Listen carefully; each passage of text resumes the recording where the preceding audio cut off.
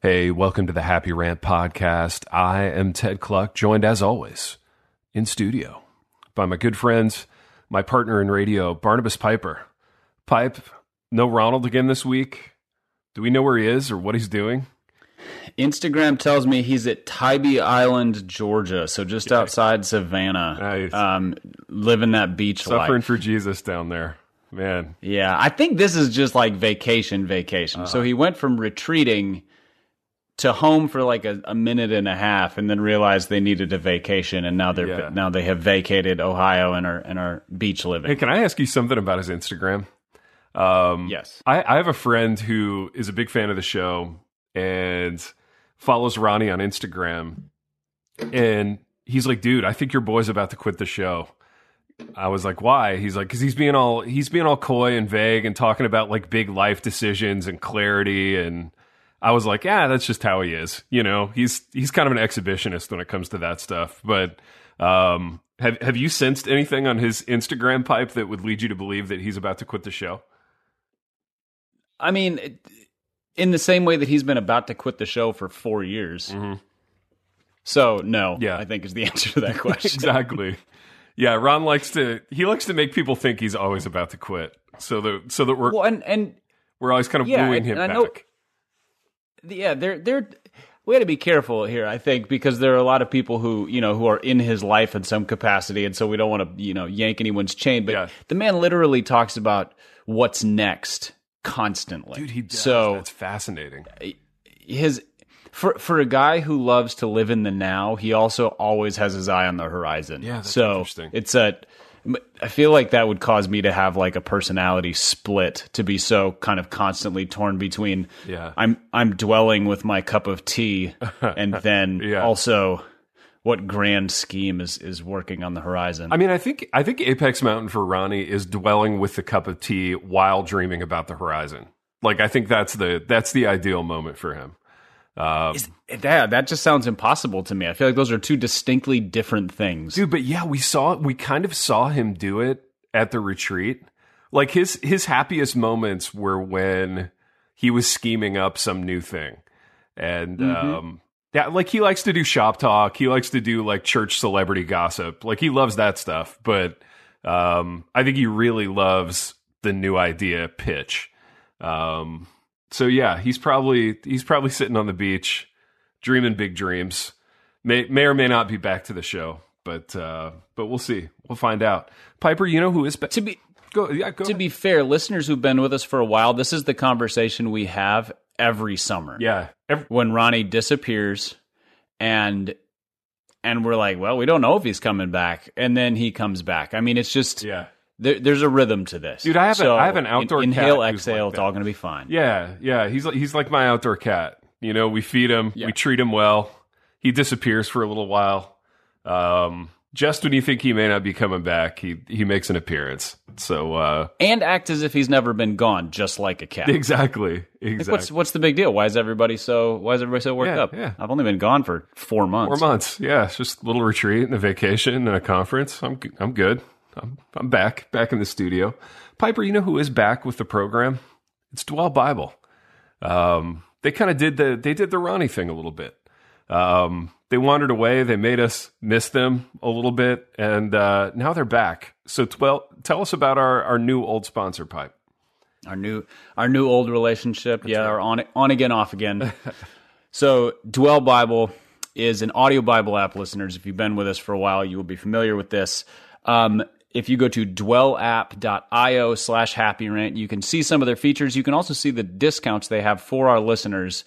But let me tell you about it before I lay out the discounts. So it's probably the best audio Bible experience available right now. There's a lot of audio Bibles where you can just listen to Scripture, but this has a whole bunch of different features that allow you to engage Scripture in different ways. And a newish one that they've rolled out is a read-along thing. So as you listen, it will scroll the text, and you can modify that to be, however you like to read, bigger font, smaller font, different backgrounds, etc. So if a pure audio Bible sometimes it's hard to catch everything or reflect on it in the same way. If you want to read along with it, they actually have that built in, so you can, and it'll pace at the same pace as the listening. So that's a new feature they've rolled out. They have a sleep timer. They have, I think, 12 different narrators and multiple versions and musical backgrounds, the whole shooting match. So check it out. In terms of discounts, so again, the link is dwellapp.io/happyrant. It's 10% off of their annual subscription, which is only $26.99 a year. So really inexpensive. And then lifetime. So as they add features and build this out, you'll just have perpetual access. It's a 33% discount, which is a $50 savings. So instead of $150, you're paying just under $100, $99.99. So dwellapp.io/happyrant. Really encourage you to subscribe. Ted and I both use this with regularity. We really love it. It's a great way to get scripture into the parts of your life where it's hard to just sit down and focus and read. And that's, obviously there's a great benefit to that. So again, go to dwellapp.io/happyrant and check it out. Piper, fantastic. Dwell, welcome back. I'm a huge Dwell guy, dude. Huge. Been using it a lot in June, man. It's been kind of a tough June. So been a little glum. When I'm glum, I dial up a little Dwell Bible and Are you usually glum post school year? Is Dude, that sort of a letdown after a sprint to the finish? Yeah, it is a letdown. You kind of go from like performing in the classroom several times a day to like kind of nothing. And usually, maybe this is getting into a longer discussion. I don't know. Usually I've got a book project or something that I'm working on every summer that I'm excited about, and I don't have that this year, dude. And we're way too close to finished with the Happy Rant book for you to kind of throw yourself into it. Yeah, there's not a ton left to be done. There's not much. Teaser listeners, we've made great progress on it. We're literally within probably 10% of finishing our first draft. Dude, we've had a blast. That's been an amazing process. And the publisher will then change 2/3 of it, and then we'll have all the edits to go through. And I'm more confident than ever of that happening due to something that happened a couple of weeks ago. But yeah, dude, just kind of glum, kind of feeling like my career's circling the drain a little bit. Do you ever get that feeling, Pipe, that like maybe you're a cold product now, and like I don't feel like I've got too many cards left up my sleeve. Which version, like the teaching career? No. Writing career? Teaching career is good, man, and Lord willing, that'll last a long, long time. But yeah, the writing part. Yeah, I don't know. I don't think I get the same feeling as you because I've never thought of it as a writing career for me. Whereas you actually made your living as a writer, or like that was the bulk of what you invested your time in. For me, it's always been a second thing in terms of what demands the most time and what pays the most money. Yeah, no, that's good. That's a good way to think about it. And I mean, I should think about it as a second thing because that's literally what it is now. But it's just like every year I've had kind of an exciting book deal to power me through the summer, and this year no such luck, man. So yeah, just been a little glum. It's been a good Dwell month. So I'm glad they're back. Pipe, Can I ask you a quick question about the kind of feeling like you don't have something that excites you right now? Yeah. We've talked about writing inspiration on the show before. I read a quote from, I don't remember. It was like Stephen King or something. It was a very prominent author who has said a lot of good things about writing. And they basically said inspiration comes in the work. It doesn't, like, you don't get inspired and then work. You work and the inspiration comes in it. Yeah. And I'm wondering, in these glum moments, do you ever just sit down and just sort of start grinding out junk words to just kind of see what comes together and see if something sparks? Kind of like, to use an analogy, like they teach Boy Scouts how to start a fire with like spinning a stick between their hands. And so there's just like boring blister causing friction until something sparks and fire catches. Do you kind of work that way? I don't work that way. And I think that's a function of, doing it professionally all those years. I had to be so economical with my time. So I'm really out of the habit of, we've talked about this before, like I don't write for free anymore. So like I'm writing some this summer, but I'm writing columns. Like I'm writing my little column for the paper. That's fun. I'm probably doing more of those. I'm definitely doing more of those than I did during the school year.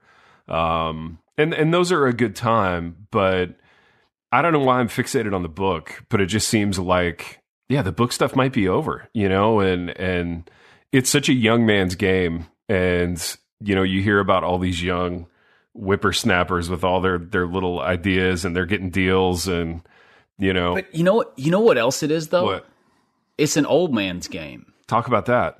I'm interested. Like, so everybody, there's a bunch of young up and comers, and I would kind of put myself on the back end of that for sure. Like I'm pushing 40. I've put out a few books, and it's lost its romance. Oh, for sure. But I probably still have some more things to write in me on that end. But then there's like a 15 to 20 year gap of like, you're not cool. Yeah. It's not fresh. Yeah. You're not pouring yourself into social media marketing. And what are you? That's kind of where you're at. Yeah. You're in that like, I'm not young and cool. I don't care about all this. It's not romantic. Then you reach the Ray Ortlund, J.I. Packer, R.C. Sproul, Eugene Peterson. Yeah. There's a guy named Harold Sinkbile Yeah. who has written some pastoral care books. Now, granted, those are all in a genre. They're kind of theologians. Yeah, yeah. But there's a nice old man moment coming if I can just grind it out for another 12 or 15 years. Or just kind of do what you do on the side. Like find the other things. So like you take somebody like Ray Ortlund who faithfully pastored for a lot of years and didn't put out a ton of books. Yeah. Yeah. Then he retired from the senior pastorate and has begun to pour himself into writing more. And so I think that, the last stretch of his ministry, he's going to crank it out with a lot of collected wisdom. Yeah. And there's merit in that. I think the trap that it's easy to fall into for guys like you and me is the thought that if we don't produce a book every 2 years, say, we stop mattering. Yeah. Yeah. And I think that's, if you can write, you can write. And the fact is you still write better than everybody putting out first-time books. Like I just see all of these books coming out and I'm like, unimpressive, boring, repetitive, sermon series, et cetera. Yeah, for sure. And so, just like sit on it. Something's going to coalesce, by the time you're 50. That's going to be like, that's a way better book than you would have put out now. Yeah, no, you're right, man. Even though that takes patience and probably some existential angst. Oh, you're right. And yeah, the only people group that survives in middle age in this like 10 to 15 year window that you're talking about are leadership scumbags. Those are the only middle-aged guys who are like making it, and they're insufferable. And that definitely won't be me. So yeah, because I was thinking about this as I was kind of like, I don't have another book idea in mind after we put out the Happy Rant book. I was really grateful for that because it was a fresh kind of thing. And maybe I'll have another idea, but I was thinking about it. I'm like, okay, I can't do a parenting book. Yeah. I can't do a marriage book. I can't do a leadership book. I mean, I could do a leadership book, but in good conscience, I can't. Yeah, right. I can't do a book about pastoring. So you just sort of, until you're on the back end of those things and you can be like, here is wisdom of decades of experience. Yep. Or you have like a fresh take on an idea. And like when you're raising teenagers, you don't have fresh takes on anything. Man, that's so true. Yeah, you're just... there's no fresh takes amongst parents of teens. You're just like, please be home by curfew and don't get anyone pregnant or don't get pregnant, as the case may be. You're just sort of like playing defense. Dude, you're surviving, you're problem solving. Yeah. And you're only, if you're lucky, looking one or two problems down the board. But yeah, that's so true. Like your mental and emotional energy is just focused in different places. And I mean, it's a difference between us and Ron. Like Ron's empty nesting. He has been for like almost as long as I've known him. So Ron's almost reverted back to being 20 again in terms of, it's all about me. Like, let's do some ideas, where am I going? And I'm like, man, that looks fun. And it will be fun, Lord willing, if I can get there again. But there will come a time when ideas are not exhausting anymore. That's right. Yeah, they're very exhausting right now.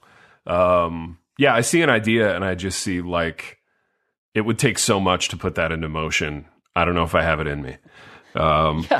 And you think about it, and then you look at your watch, you're like, crap, got to get the kid to practice. Like, exactly. Okay, well, that idea just got shelved until I'm 50. It's like, so true, man. Happened. It's so true. Yeah. It's a weird space to be in where you're right. Like, I know I can still write, and I still very much enjoy writing, and I'm fundamentally at odds with writing for free, but like, that's probably what I need to be doing now. Like I need to just be messing around with something and kind of seeing where it goes. Yeah, interesting. Good thoughts, Pipe. That was helpful. A little counseling time for me. So I'll swipe my insurance card. We have to do that periodically on here. We need, especially for you Enneagram 4 glum folks. We need to, dude, it's the worst. It's the worst way to pick live. you guys up a little bit, dude. What's the worst? Gosh, not to turn this into an Enneagram podcast. I really hate myself now. What's the? Well, you're not using vulnerability voice, so it's not a true exactly. Enneagram podcast. And I'm not like kind of qualifying everything. But so like, what's the downside to your Enneagram approach? And I'm thinking specifically in the home because KK, God bless her, she was in here just a minute ago. She's gone now, so I can say this. She, I think she really loves my personality, but she does get tired. Like she's got a glumness kind of threshold, and when I hit that threshold, like she's just done with it. Do you have anything like that like manifests in your personality, like in the household? As an 8? Yeah, except it doesn't turn nearly as inward. Mm-hmm. I just become an a-hole. What does that look like? I mean, I'm as an Enneagram 8. When everything's good, I'm always kind of driven and intense to a degree, but I'm pretty even-handed and do a better job listening to others and kind of working through things with them and being a problem solver and that kind of stuff. When I'm not doing well, I just don't like other people very much. Yeah. Everything is annoying to me and I snap. Yeah. And, my kids bear the brunt of that because they're the most annoying. Mm-hmm. And not because they're worse than any other kids, but just because they handle things like adolescents do. Yeah. And, and so I just I have to perpetually pull myself back from me. Like, why am I even mad at that? Right. Like, that's the same thing that they do every day. And today I decided I want to bite their heads off. Yeah. And I also I don't care about stuff. Like I get to the point where I'm like, I don't care. Yeah. Whatever. Yeah.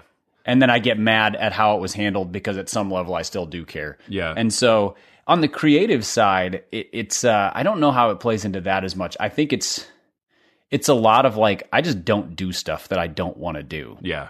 Yeah. I just no, I don't, nope, not going to do that. Not going to invest in it. Don't care about it. Yeah. Until there's a deadline and then I kind of buckle down. Yeah. And so,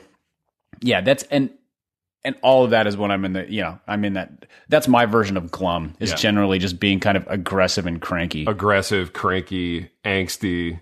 What's interesting about what you just said is that from an industry standpoint, that's where our two Venn diagrams overlap. Like when I'm glum, I just can't imagine wanting to write a book proposal. You know what I mean? Like the idea of making this sales document and trying to get the agent to return a call just to get some crappy book deal. It just seems like a mountain that I can't climb and I have no interest in it. But yeah, it's interesting, man, as things change. But what was really helpful about what you said, though, and I think it rings true, is the aspect of doing this while trying to raise teenagers. Writing is an inherently selfish activity in that while you're doing it, it is kind of all about you. And parenting is fundamentally at odds with that. In that you have so true. You have two teenagers who are at some level all about themselves, and your job is to get them places and help them problem solve. And I mean, it's just different. It's a really different thing. And hopefully the Lord, I know the Lord will use it. He'll use it to refine us and make us into who he wants us to be. But sometimes it's fun to just be excited about a project selfishly. But maybe that'll happen again. Maybe we'll get a Happy Rant essay book volume 2, which I did sort of casually push for in that meeting that I alluded to earlier. So I don't know if that'll go anywhere. Well, maybe we can find our way out of our respective glumness and angstiness to actually promote this book when it comes out, which is a thing that both of us don't enjoy doing. So, dude, I think I'm going to promote the crap out of this book. I really want to. I want to do that as an experiment. I just want to try it and see how it feels one time, and also I want to do another one of these. So we need to sell a ton We need people buying like cases of these books. Just giving it out to everybody for give it out to what everybody. Would it be like Mother's and Father's Day and graduation presents. Phenomenal! Phenomenal graduation gift. Amazing Mother's and Father's Day gift. Yeah, Memorial Day for sure. Just a nice, huge July 4th gift. That's what this is going to be, dude. That's what we need to do. We need to hit the second tier holidays with this, man. That needs to be our marketing approach.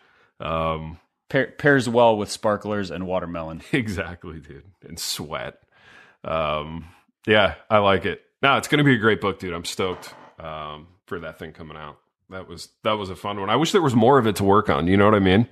Like, it almost went so fast. I wish it was still around.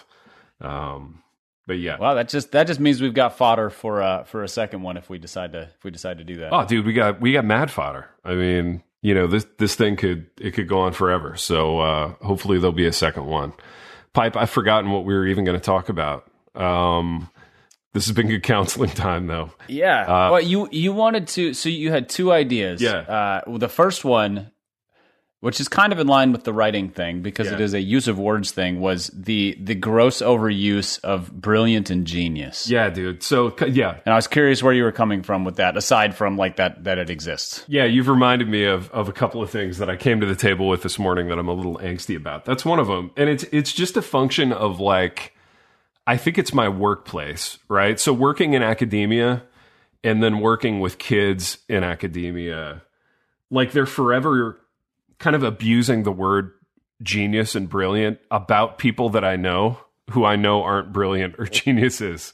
I mean, it's like, and not to say that they're dumb people, but it's just like, not everybody can be brilliant or a genius, you know? So like, I'll talk to a student and I'll be like, you know, how was so-and-so's class? And she'll be like, oh, you know, amazing. He's just brilliant. And I'm like, yeah, you know, are we using the word brilliant? Like, really? You know, he's a smart guy, you know, good teacher, whatever. Like, I think I'm a relatively smart guy and a good teacher, but I do not think I'm brilliant. Like, to me, brilliant exists on, like, that's on another level and it's reserved for like 5 people. But I feel like I can't get through a day without somebody using brilliant or genius in reference to somebody who definitely isn't either of those things. Do you see that? Well, there's also the mistake of attaching brilliant to a person instead of to a phrase or an idea. Right. So an entirely fine professor could explain something in a brilliant manner, and that was what they had to offer. Sure. Everything else is fine. Yeah. But in that moment, they expressed something brilliantly. Yeah. Oh, yeah, for sure. And I think a lot of people are capable of that scenario. You know, you can be not a brilliant person, but you can explain things brilliantly or have a brilliant turn of phrase or a brilliant podcast. But yeah, by and large, most people aren't geniuses. I just think we've cheapened the word, you know? I think it doesn't mean anything anymore. When it's absolutely true because it's if a superlative is used commonly, it just means it's common. Yeah. Which ergo not a superlative. And so yeah, best, brilliant, genius, you know, whatever, all of those things are it also makes people kind of unreliable. Yeah. If they're perpetually calling something brilliant, you go either A, you're very dumb. Right. And so everything is brilliant compared to you. Yeah. Or you don't know what this word means. Mm-hmm. Or you're just throwing words around as if they don't have meanings. Like what if that you know street taco was brilliant and that person's you know yard landscaping is genius and their interior decorating is like what is brilliant? Right. What does it even mean? Right. It just means decent. It means good. It means noticeable. That's what I think it means. I think it means noticeable. You know, I noticed how somebody landscaped their yard or made a taco or whatever. And the word brilliant has become the stand-in for that. You know what it is, dude? It's like the college football bowl system. Like everybody goes to a bowl game. There's like 120 schools playing Division I college football. 90 of them go to a bowl game. And it's like you went 5-6 in the MAC and you're Toledo and you go to like the Poulan Weed Eater Bowl. And it's like, yeah, sweet, dude. We went to a bowl game. You know, we're pretty good. Brilliant. Yeah, brilliant. You know, we won 5 games. But yeah, I don't know. Well, and the other effect is that every other compliment then becomes, it sounds like an insult. Yeah, that's true. You know, somebody says, a meal was really good. Yeah. Well, it wasn't better than good. It was just good. Good is good. Good is good. Yes. I used to have this reaction on, I would, get my annual review at work, and there was like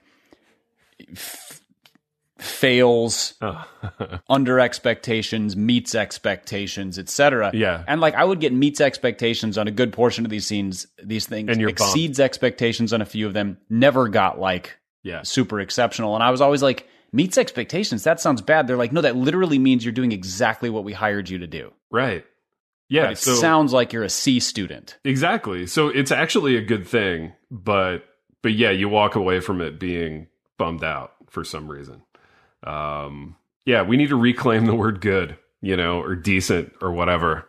There's a whole array of words. So, for example, let's take the interior decorating example. Instead of being brilliant, it's what is it? It's creative. Yeah. It's pretty. Mm-hmm. It's comfortable. There's so many words that describe it that are not.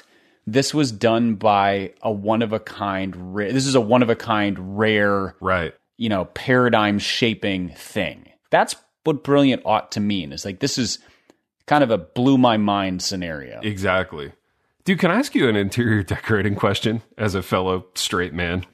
But yes, I'm the perfect man for this question. You're a fellow straight man who, like me, has moved down here from the north. Have you noticed anything about like interior design in the South?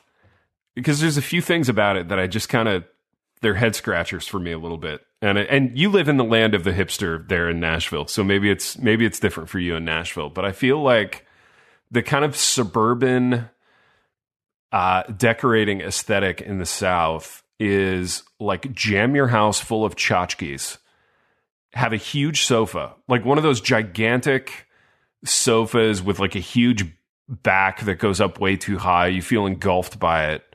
And then the other thing that I see a lot of in the South, dude, is like gigantic, like fathead sized wedding portraits. Like you and your lady over the mantle from your wedding, and it's like the people in it are like 4 feet tall.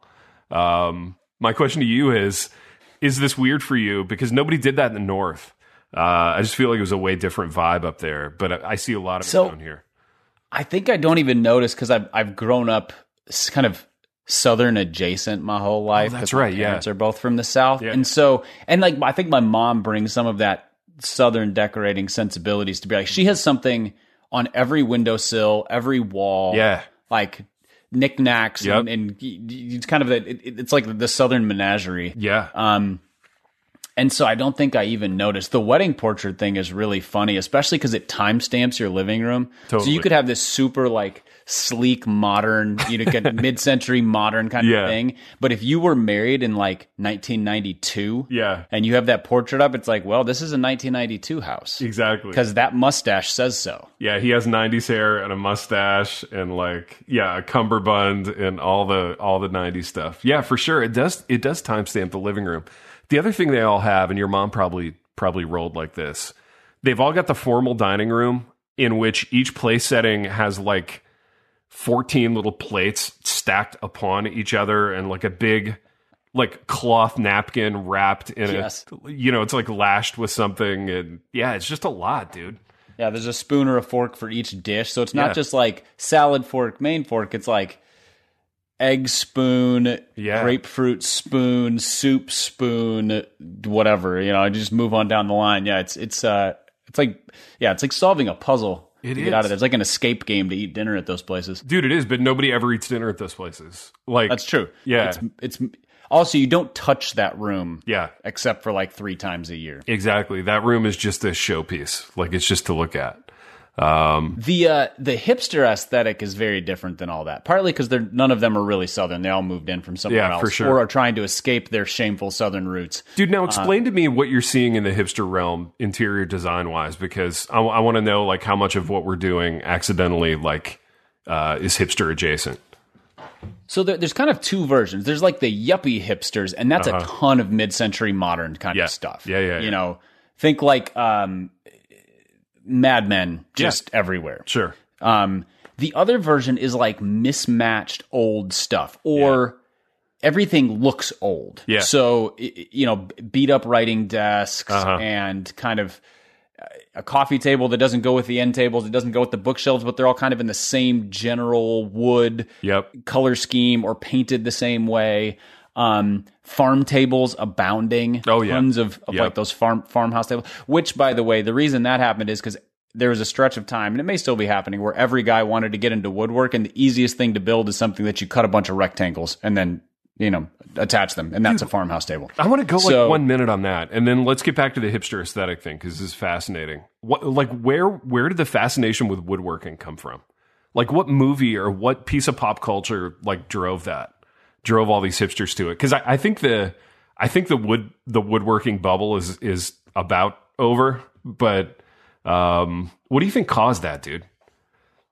Oh, it went right in line with like the urban farmer thing. It was just, call it the Wendell Berry effect. You know, it's like the manly Wendell Berry effect. So you can either go like grow a garden, or you could go like wield an adze and an awl and a hammer and get into this thing.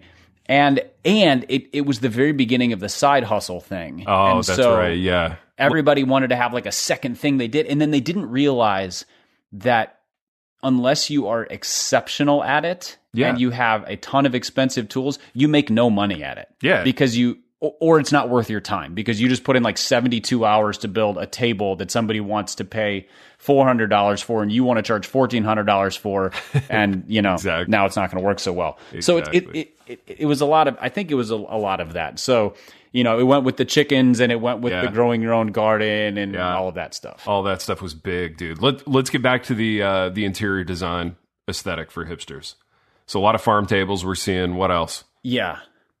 And wall art is it can be very random. So black and white photos are a big thing. Yep. You know, so whether it's family history or like your own family or scenic kind of stuff, quotes. Yeah. But not a lot of like don't think like word art that you get at like, you know, some boutique kind of thing, but other kinds of stuff.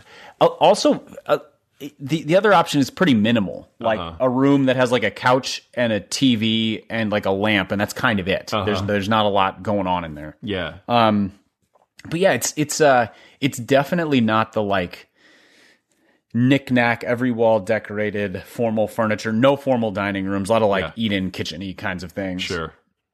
Yeah, just and then the other one is the back deck or back patio or backyard, depending on how big it is, with the lights strung up. Like the lights strung up is standard procedure, standard hipster procedure for sure.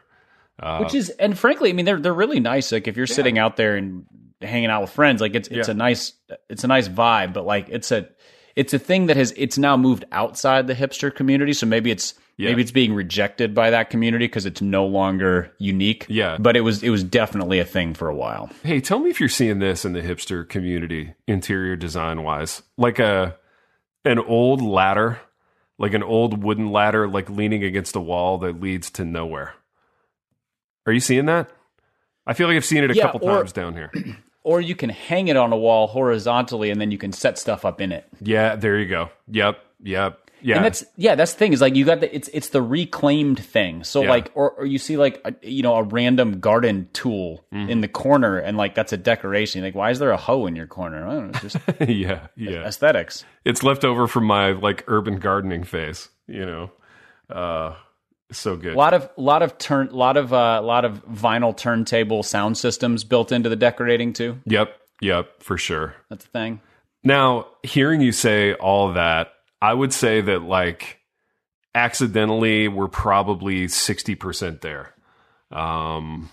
So yeah, like I don't think our house would like pass true Nashville hipster like muster, but it's close. You know, it's close. Well, and And I would lean much more towards the hipster style that I just described than I would the like Southern thing. Yeah. Because one of those is like a formal culture thing, like the dining room and the decorations. And like there's kind of like you walk in, you're like, oh, I just walked into a status symbol. Right. The hipster side is you walk into a vibe. Yeah. And those are very different things. And so the vibe you can kind of do whatever you want with, but there's just a common set of sensibilities. Yeah.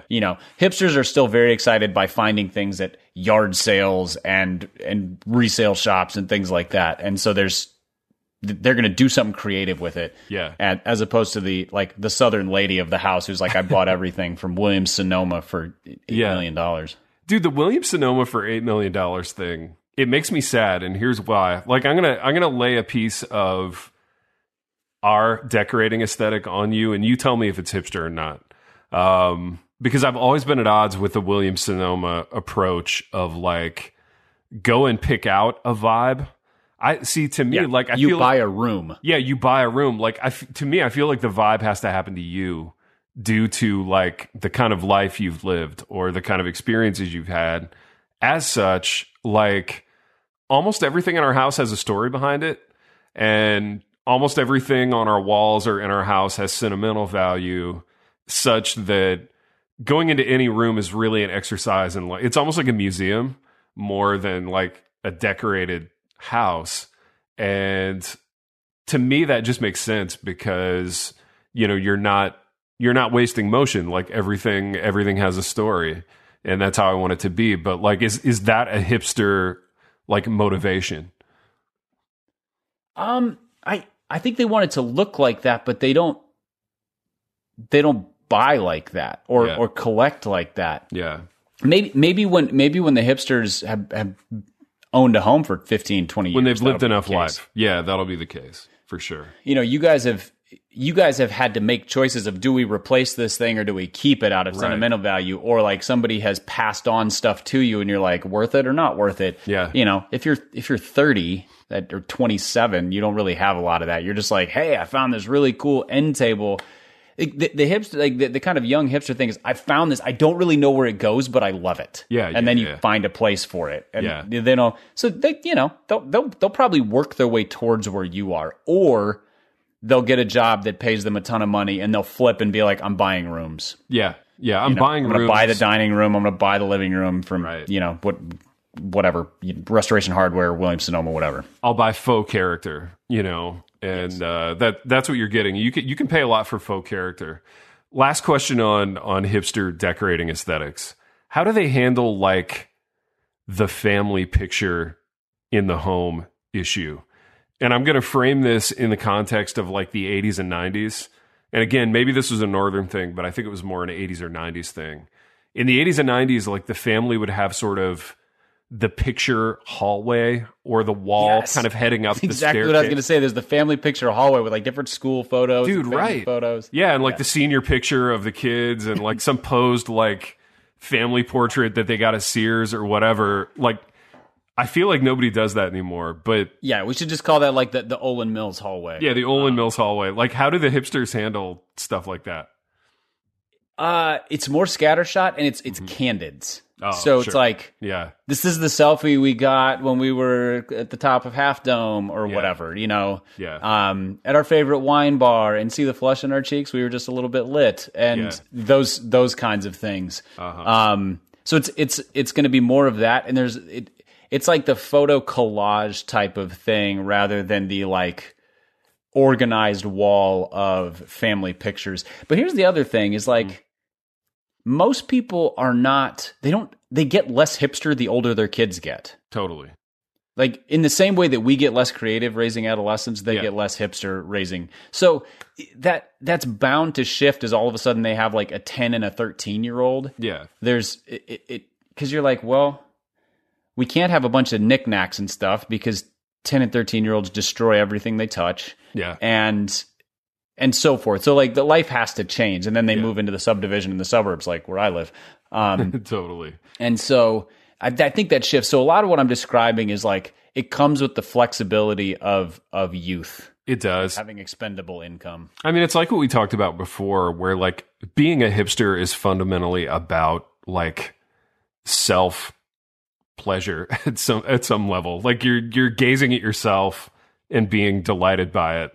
And having kids is fundamentally at odds with that, because you have to gaze at someone else. And, it's probably a good hedge against insufferability at some level. Speaking of insufferable, which we've probably been for the last 39 minutes, Pipe, we got to go because you've got a heart out. We got to do a little Patreon business, pay some bills over there. But we've done what we always do, Piper, in that we have come to the table with a couple of ideas that we intended on talking about, and we've talked about other things. But it's good to be back in a groove. It's good. It's good to be back in a groove. Good to talk about some hipster and Southern design aesthetics. Pipe, until next time. The Happy Rant is brought to you by Resonate Recordings. If you go to resonaterecordings.com, you can see the full range of services they offer. So if you're considering starting a podcast, they are the ones we recommend going with.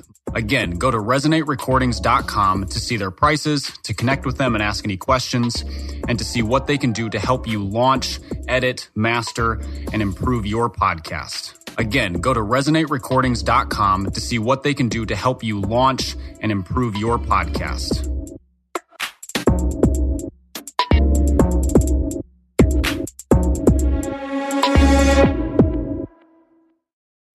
Have you ever considered yourself a messenger? I mean, you are called by God, and aren't we all praying the big prayer, "Here I am, Lord, send me"? So if we put two and two together, you've got a message to deliver, my friend. Whether it's mics like this, bookshelves around the world, stages to take, art to make, or businesses to build, it's time we start testifying truth unashamedly, creatively, and in love. My name is Tamara Andress, the host of the Messenger Movement podcast, which is designed to catalyze Christians to speak, write, build, and testify. I use my mic like a machete, so if you don't like to get your toes stepped on or pushed off cliffs to finally jump on in with Jesus, I may be too much for you. But if you're ready to turn your message into a movement and want to run with other messengers doing the thing at scale globally, search and follow the Messenger Movement podcast on your favorite podcast platform or lifeaudio.com today.